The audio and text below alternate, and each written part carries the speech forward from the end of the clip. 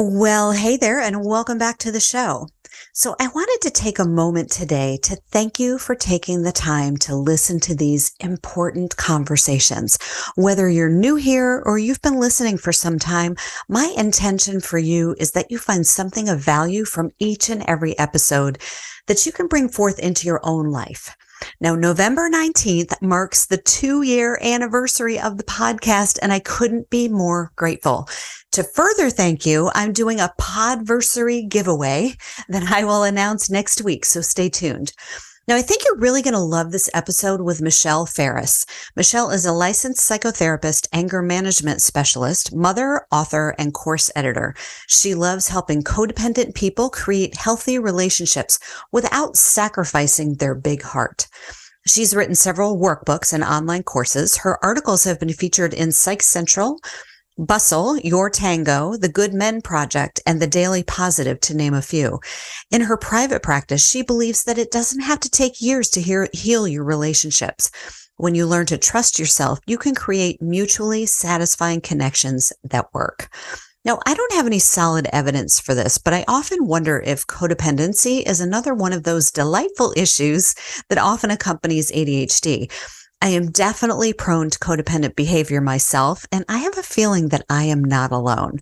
So feel free to DM me or email me with your thoughts. I'd love to hear them. Now, during this rebroadcast episode, Michelle Ferris and I talk about codependency, how to spot it, and what happens when we bring it into motherhood. We talk about how to start healing issues of codependency. We talk about how by caring for yourself, you're teaching your kids how to care for themselves. We also talk about how anger is a healthy emotion when it's expressed in a skillful way. But before we dig in, I wanted to share a word from our sponsor. Now, as a mom with ADHD kiddos, I know firsthand that before I can teach or model anything for my kids, I have to regulate my own nervous system. And that's why I depend on experts like nervous system educator Krista Bevan. Now, Krista has created a truly brilliant course to help moms like me and you regulate our nervous systems that tend to run on overdrive with ADHD.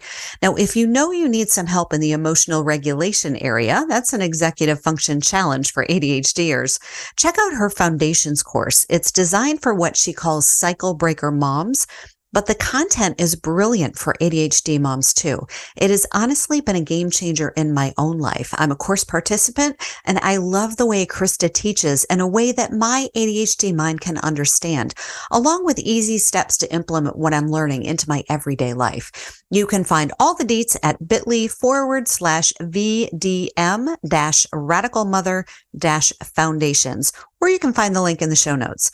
And just so you know, I only recommend and allow sponsors that I have personal experience with, and Krista and her courses are the real deal. So check out the course and enjoy this enlightening conversation with Michelle. And you're listening to the Vision Driven Mom with ADHD podcast with Tracy Nolan Bierman, where we believe that you can have ADHD without ADHD having you. Each week, you'll hear firsthand relatable stories as well as invaluable tips, tools, and practices for managing overwhelm and using your beautiful, unique mind as a superpower. Motherhood with ADHD is the journey of a lifetime. Let's enjoy the ride together. Well, Michelle, welcome to the show. I am so glad to have you here today. Oh, thank you so much for having me. This is going to be great. It is. It's been a long time coming. We talked about that before the interview, and but we're here, and I'm really excited about digging in. Yeah. So, tell us a little bit about your journey and how you got into doing what you're doing today. Sure. So I could totally relate, first of all, to your value of growth, because I am the exact same way. When I was going to college, I had the fantasy of, oh, my life is going to be grand, and all that stuff. And what I realized very quickly was that I didn't have the skills to feel good about myself and create healthy relationships. Right. So I tanked pretty fast. Mm-hmm. And so that kind of led me to my own recovery when I was 21. So I got into 12-step programs. I started looking at how I was using food for comfort and my codependency issues. And that's what really made me realize, holy cow, there's hope. Yeah. And when I realized that, I knew I wanted to be a therapist. And I was always one to try to figure out why my family was dysfunctional. Even as a kid, yeah, it was like, what's wrong here? I know something's wrong. Right. So I think I've always had a love for personal growth and just figuring things out and wanting to be better. Yeah. Kindred spirit. Yes. Me too. Definitely. Ever since I was little, ever since I was young, I want to know. And I feel like, it sounds like you too, just want to, your need for growth. Yeah. Okay. So tell what does codependence mean anyway? What does it mean? Yeah. It gets really confusing for people because there's so many, it looks different on different people. Right. And that's why sometimes people miss it. So for me, it's a relationship pattern where you're basically focusing on others at your own expense.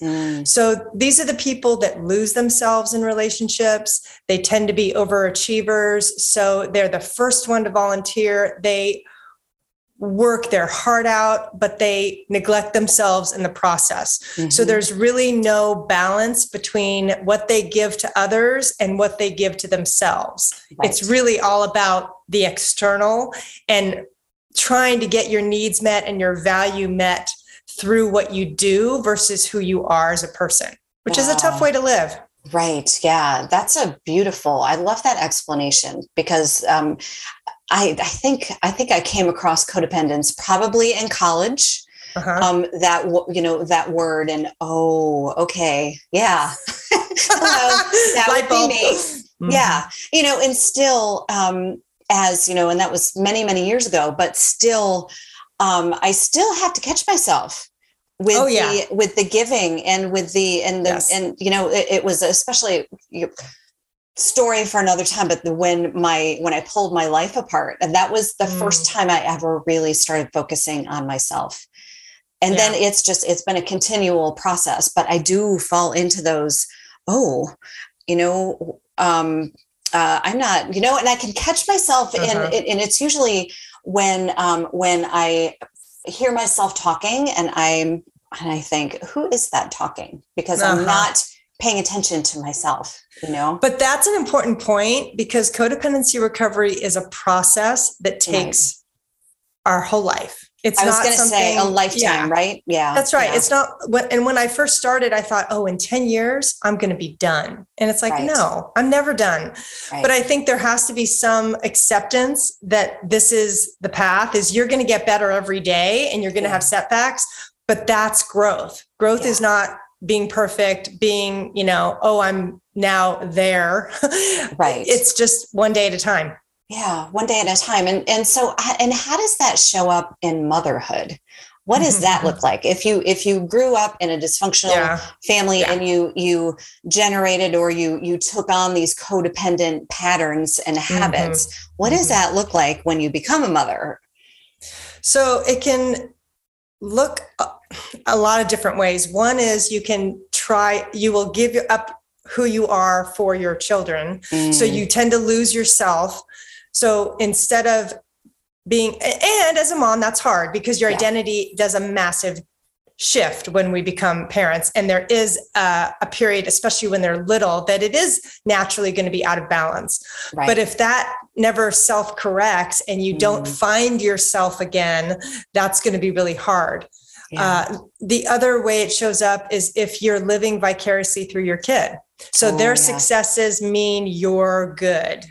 If my son's a straight A student, that means I'm a good parent. If my daughter excels at swimming, that means I'm successful. Right. Versus, you know what? Our kids are not extensions of us. They are part of us, but to use them as points of self-worth is really dangerous because it puts a lot of pressure on our kids. Right. And it's another external way to try to get validated, which doesn't work long-term. Right. So now is it kind of, are they patterns, generational patterns, or because it seems like it could be both, right? So when you become a mother and you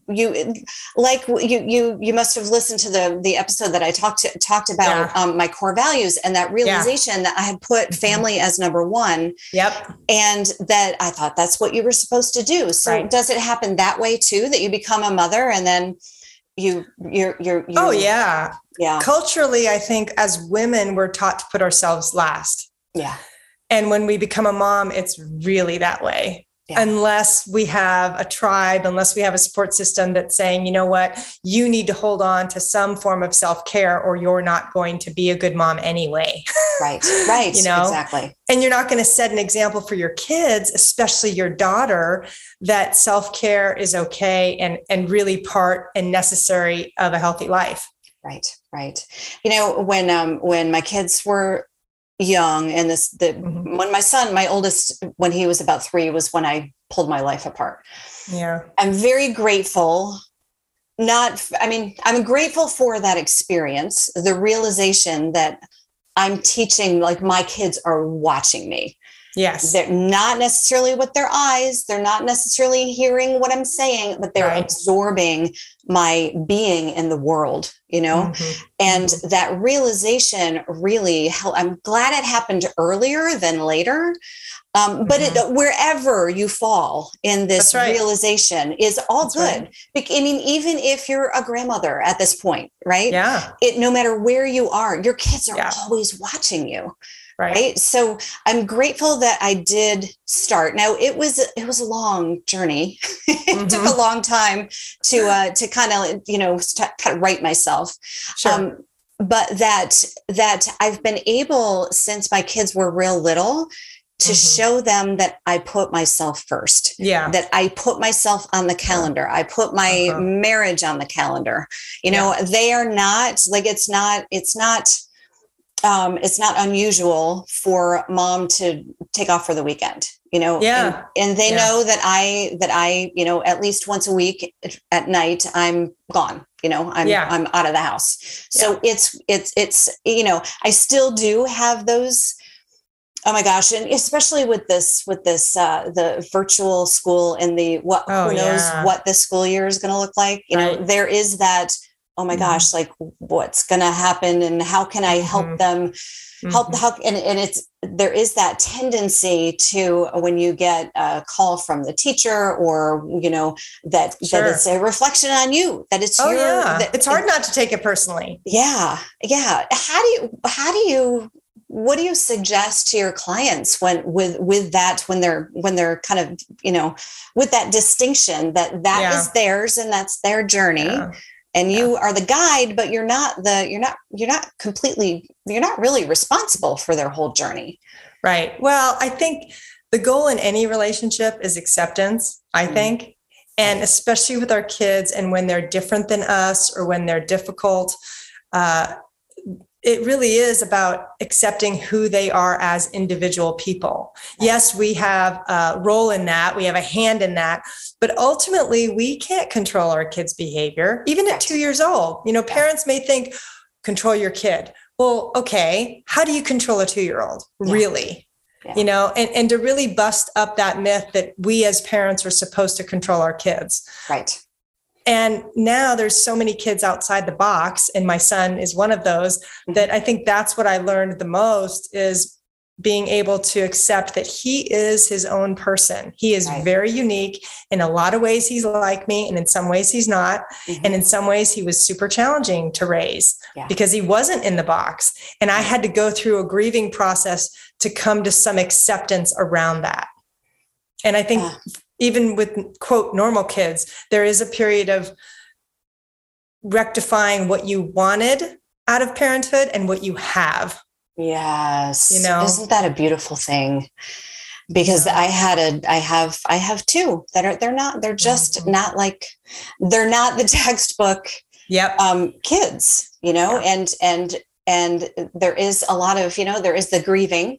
And there is the acceptance and the beauty that we can find in our kids and we have to be able to accept ourselves as well. You know, it goes both ways. Yeah. Yeah. So how do you start healing the issues of codependency? So for me, there's a 3-step framework, and I make it really simple. The first one is you got to start building a foundation of self-esteem and self-trust, because the core of codependency is looking outside of yourself for that. Right. So we have to look at, okay, how can we start to develop our intuition? How can we start to look at what's good about us versus where we're lacking? Because nobody's perfect. Nobody's going to be the perfect mom. Nobody's going to be the perfect person. Nobody's going to be the perfect business person. And then the second part is really learning those essential relationship skills. Like, how do you communicate without blame? How do you set a boundary and it not be control? How do you manage your emotions? Things like that, that really are essential everyday skills. But again, most of us weren't taught them growing up. So we have to learn the hard way when we're 40 or whatever. And then the last part is the child of origin work. So this is where you have to go back and you have to look at how your childhood has impacted you, because those are the triggers in our current relationship that get the most painful for us. Right. And what's hard about this work is that usually all 3 of those are going on simultaneously. Yeah. So you can't just say, I'm just going to work on my self-esteem, because I'll guarantee you'll probably have a childhood trigger pop up. Yep. You'll probably have a communication go wacky. So that's why we have to be really gentle with ourselves, because this is a daunting process. This is not something easy. Right. And it just takes a daily effort of, you know what, at least I got to keep going. I got to keep showing up and keep trying the next thing. And some days you're going to feel really successful, and others you're going to feel like a newcomer, and that's okay. Right. And, and I like to call the work that I do in the world, taking your yoga off the mat. And that's really kind of what it is, right? Yeah. If you've ever done yoga, you are different every single day on the mat. And in life, we are different every single day in life. And so are our, our partners and our kids. Like, it's so interesting, because sometimes we come as, as new people. Okay. Right. New people with our old baggage. It's just interesting. Yeah. So I love that. The child of origin. I hadn't heard it called child of origin. It's usually family of origin, but either way. Yeah. But I love that. And it's so true. And it does, and what you said about the self-worth and the self-compassion and all of that. If I did not, I had to every day during that period when I was pulling my life apart, every day I had to, at first, I am worthy. I don't know. Am I worthy? I had to every day just reminding myself that, you know what, I am worthy, and my kids are worth this. I'm worth this. My kids are worth this too. So what are some simple ways that you can take care of yourself without feeling guilty? That's a huge one for moms. Yeah. Well, usually the motivating factor is being the positive example. So if you can't do it for you, think about, if you do not take care of yourself and you neglect yourself consistently, that is going to send your kids the message that that's what they should be doing. Right. And every parent I talk to says, heck no, I don't want that for my kid. Yeah. So that can provide the motivation. Right. I know people are really busy. There's lots happening, but what I do is I look at if I'm really busy and I'm stressed, I will look at what can I take off my plate. Right. Because there's usually some things that are not essential, that I can make a call and say, you know what, I really need to change my mind about this. I don't have the time right now. Thanks so much. Or negotiate alone time with your partner. I think that's really important, because men and women, moms and dads, need alone time. They need me time. They need girl time, men time. And that needs to be negotiated fairly. Yeah. Not just one person always leaving to go play basketball or go to, whatever. Both people need that. Yeah. And I think, if we can carve out a little bit of time in our schedule That's really key. Another one is maybe creating a little ritual. I created one about 5 years ago where I read my daily meditation books. I have my coffee. It's not long, right, but it's something. It's something I can look forward to that centers me. And, because self-care is going to look different depending on who you are. Right. You might want time for walking or time with friends or just time alone in your house. But whatever that is, if you can start to get it at least on a, 2 to 3 times a week basis, because once a month is not enough. You right. really need to be able to incorporate this on a semi-regular basis, at least to start. Yeah, exactly. And like what I was saying about my kids now knowing that, and I get up early in the morning and I go for my walk and I do my yoga, and a lot of moms do their yoga with their kids in the living room or whatever. I like to do mine by myself and do I like to do all that stuff by myself. It's how I energize myself. Yes. Now, before I had my kids, I had this really luxurious, now that I look back, this really luxurious morning routine of walking and doing an hour of yoga and meditation, this whole thing. And then when I had my kids, I kind of threw it out the window. Well, it was kind of self-defeating. Well, if I'm not going to be able to do that, then I'm not going to do it at all. Right. And it was strange. So now I just, like you said, in little bits, right. I don't, and I get to decide each day, because we are different each day, That's right. what, if I have this amount of time, what's the most important for me today? And I love what you said about intuition too, is learning, learning how your intuition speaks through you. And so that, is the walk the most important thing today? Is it body, mind, or soul? Like what needs the most care today? Oh, that's so well said. I love that. Yeah. Thank you. Okay. So, and how, so you mentioned, we talked about how making mistakes can be powerful role modeling for the kids. Now, how does that work? Well, so I think most of us in our generation grew up never hearing "I'm sorry" from our parents, right? It was their way or the highway, typically. Yeah. And when you think of what that taught you, it didn't teach you that it was okay to say you're sorry, and it was okay to admit that you're not perfect. Right. So to me, when my son was little, I wasn't a big yeller, but once in a while I'd get mad and yell. Yeah. And I would have to go back to him and say, I'm sorry, I shouldn't have yelled.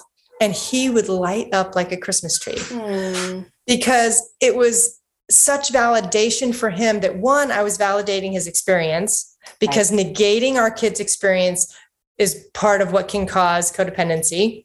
Oh, okay. Because then they learn not to trust themselves. Because if I say I didn't yell and they go, well, wait a minute, you just screamed at me, that means my reality is wrong. And that's really damaging to kids. So so when I do that, it kind of became a little ritual. Like he'd light up and I'd be like, okay, I'm sorry. Okay. And then, I would work on not yelling. Because you can't just say you're sorry. You have to actually show that you're trying to change the behavior. Right. But what would happen is he would come to me then sometimes and he'd yell at me, and then he'd come back, sorry, Mom. And I'd be like, thank you. So I knew that was happening because I demonstrated the behavior first. Right. And to me, that's such a key relationship behavior, because to me, the number one thing to look at in a relationship is accountability. Because if the other person isn't accountable, what are you going to do when there's a conflict? Right. You're going to get stuck and you're going to get blamed, and it's not going to go anywhere. Yeah. But if the person at least has the awareness to say, yeah, my bad, I could have done that better. Awesome. Right. Then you have an openness and a platform to keep going. Right. So that's where I just really thought that was important part of parenting that people could practice, because it's not about being embarrassed. I think that's the hump people have to go over is, oh my God, I'm going to look like I have egg on my face. Well, no, not really, because your kid is going to really admire you for being willing to be the example. And you're not throwing yourself under the mat. You're just saying, hey, I could have done that better. I'm going to work on that. Right. And it's really important to do that. Yeah. And they're watching us. They're watching us all the time. They're watching. Definitely. Oh, so, and that it's okay to make a mistake. Yes. It's okay to do the beep, beep, beep, beep, backing up. Yeah. Because then they know they can. Right. And then it's okay. And that's human. And then and I think sometimes in our, busy lives as moms, and we've got all the things, all the things that are going on all the time. And sometimes we, sometimes it's maybe at night where I have to go back and say, hey, remember when we were in the car and I said this, or, I mean, ideally it would be immediately, but at any time. Oh, it still counts. Yeah, it all counts. Yeah.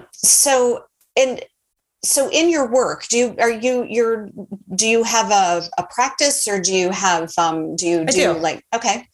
So I kind of have a hybrid where I have my client work and then I have my online work. Mm-hmm. And even though now technically I'm seeing clients online, but what I mean by online work is, I do videos, I do ebooks, I do courses, and that kind of gave me a way to be creative and give to others what I wish I would have gotten when I was first starting my process, because there were major gaps. Yeah. Major gaps. And so when I think of creating a new product, I think, what did I miss? Right. What did I really need to learn sooner than I did? And then I get super motivated, because that to me is really fun. Yeah. Well, I love that too. And I hadn't thought about that. And I had been in therapy for years, for probably 20 years from my 20s into my 40s. And we still, my husband and I have a therapist, a marriage therapist that for maintenance, we go every other week. And it's really a time that it's our protected time that, like, this is important. This is important for our family. This is important for us. But I love that you have other things that, like you said, videos and courses and things that, the in between, because I find sometimes when I've worked with therapists, by the time I get back, I mean, I've been like 7 different people by the time I see them a week later, right?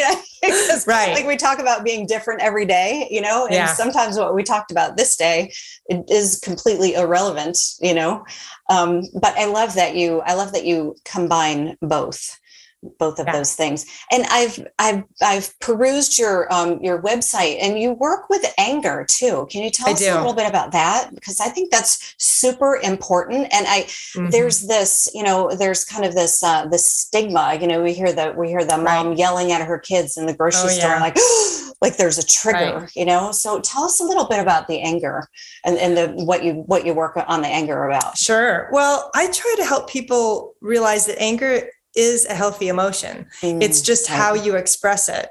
But because most of us weren't taught how to express it, it comes out sideways, whether it's either yelling or indirect, like guilt trips, silent treatment. There's indirect ways that it can be harmful too. But for me, one of my first internships was running an anger management group, and it was fascinating. And I had so much empathy, because all of them were witnessing abusive anger as kids. So of course they grew up and did the same thing. So I really like to neutralize it, because it's not a judgmental issue, even though, yes, it can be a hot potato, because we can judge people for their behavior. But there are simple ways to catch your anger and validate that, when I hear somebody's really angry and I hear their story, it makes total sense to me. Yeah. Right. And that's what we have to get to, is what's the story behind the anger, and what are some simple ways, like catching negative thoughts. That's a big one. Right. Because our thinking takes us halfway into anger already. Oh, that's beautiful. So it's really, if I think my partner is such a pain in the butt, I'm halfway there already, even before I talk to him. Yeah. But if I can catch that thought of, no, wait a minute, maybe I'm not in a good space to have this conversation, or maybe I'm judging him from the get-go instead of giving him the benefit of the doubt. If I can catch that, then far out, my anger is not going to get to a place of being hurtful. Right, right. I love that. And that's that. So how do you teach, or how do you teach them Mm-hmm. to stop that, and to the, Mm-hmm. to Yeah. notice the thoughts? Well, it's like anything else. It's practice. Yeah. But throughout the day, the next time you get angry, think about what you were thinking about. Oh, like, nice. Right. What were you saying to yourself? Oh, this is never going to work. Oh, this is going to be a terrible day. Right. Right. I can't say no to this. Whatever those thoughts were, I guarantee there was a progression before you had the blow up. And that's what you want to go back and trace. So even today, you could just start noticing, what is that self-talk you have that goes throughout your day about yourself, about other people, about the world. Right. Because that's the richness of, if I can connect to that, because most people don't realize they're having an entire conversation in their head without ever speaking it. Yeah. So if you can start to just cultivate some awareness about what that conversation sounds like, you're going to know, oh, wow, I'm really being negative on myself right now, or I'm really harshly judging people. Right. Those are going to impact how you feel throughout the day. Yeah, I love that. I love that. And going back and tracing the thoughts is really a beautiful way to that. The awareness is everything, right? If we're not aware of something, we can't change it. We can't make it right. And I love also, you said just a little bit, and I think this is where you were going with it, but that you can catch yourself when you notice that you are about to explode, and you can decide, I don't have to have this conversation right this minute. Yeah. Right. Like we can, or I'm feeling, being able to catch yourself before you explode with whoever it is, or with yourself, even, getting angry with ourselves as well. Yeah. And that takes time, because you may have stresses that are in the background that are always going, that are also impacting how stressed you are in the moment.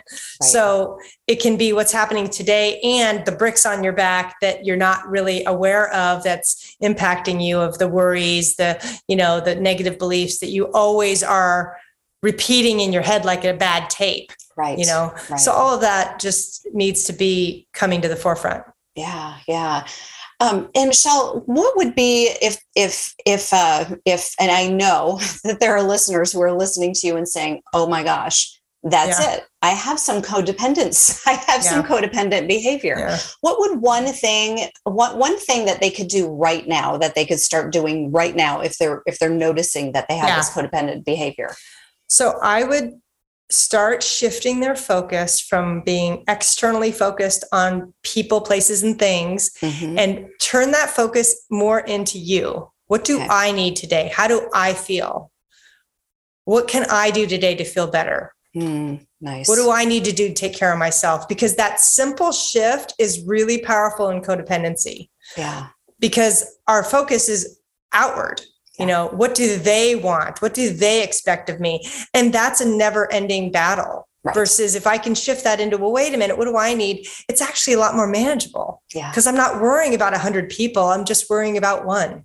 Right. Yeah. That's brilliant. And what I find too is that when I started working on myself, everything around me changed. Oh, yes. Including my husband, that I was, my kids, come on, do this. Right. I want you to do it my way. And then when I backed off and started focusing on me, which was a completely different way of being. I'd never done that before, focused on myself.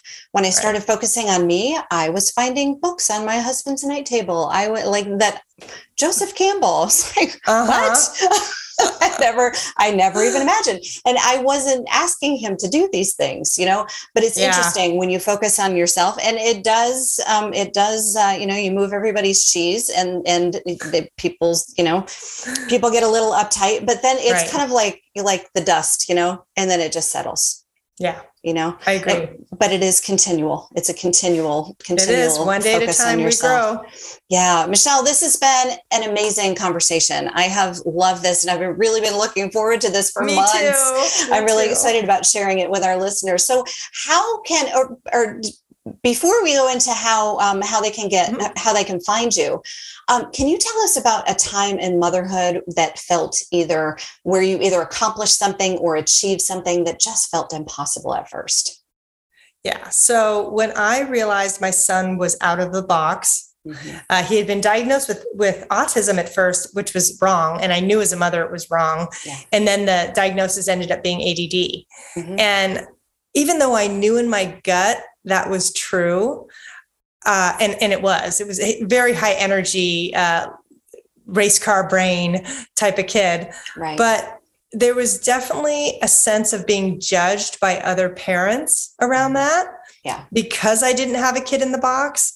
And that was really hard. And that's what I meant by, being, finding some way to accept him as he is, because that was such a painful process, because I saw the quote in the box kids getting great grades, being quiet, being able to sit still. And my kid just wasn't like that. And he had other gifts, but traditional school was really boring for him. He didn't like it at all, other than the social. But for me, I had to really, that's what my son has taught me the most, is how to accept somebody for who they are. Beautiful. And that was a long road. Yeah, I hear you, and we could have a whole other conversation about that. Yes, and maybe we will. And maybe we will. Yeah, and that's completely it too. My kids are my greatest teachers. I have learned more about myself and the world and life by being present and as much as I can. Yeah, that's right. and just in listening. And just, and finding those moments where, now, is this mine or is it theirs? Kind of discerning, is this my stuff? Oh, okay. Right. I think this is mine. I need to back off here. Anyway, Michelle, this has been amazing. I've loved this conversation. And again, I think that we could probably have another one. Definitely. I would love that. So tell our listeners how they can find you, how they can get a hold of you. So my website is counselingrecovery.com. And I have a YouTube channel that's pretty active. That's under Michelle Ferris, relationship therapist. And I have a Facebook page that kind of acts like a group. Oh, sweet. Okay. I know. I didn't do the group route, but we have a lot of nice discussion there too. So if people want to find me, those are the main places I hang out. Right. Okay. Perfect. Well, this has been amazing. Thank you, Michelle. It's been so much fun, and to connect with you, because we've known each other for a while. I'm super happy we've been able to do that. All right. Great. Goodbye for now.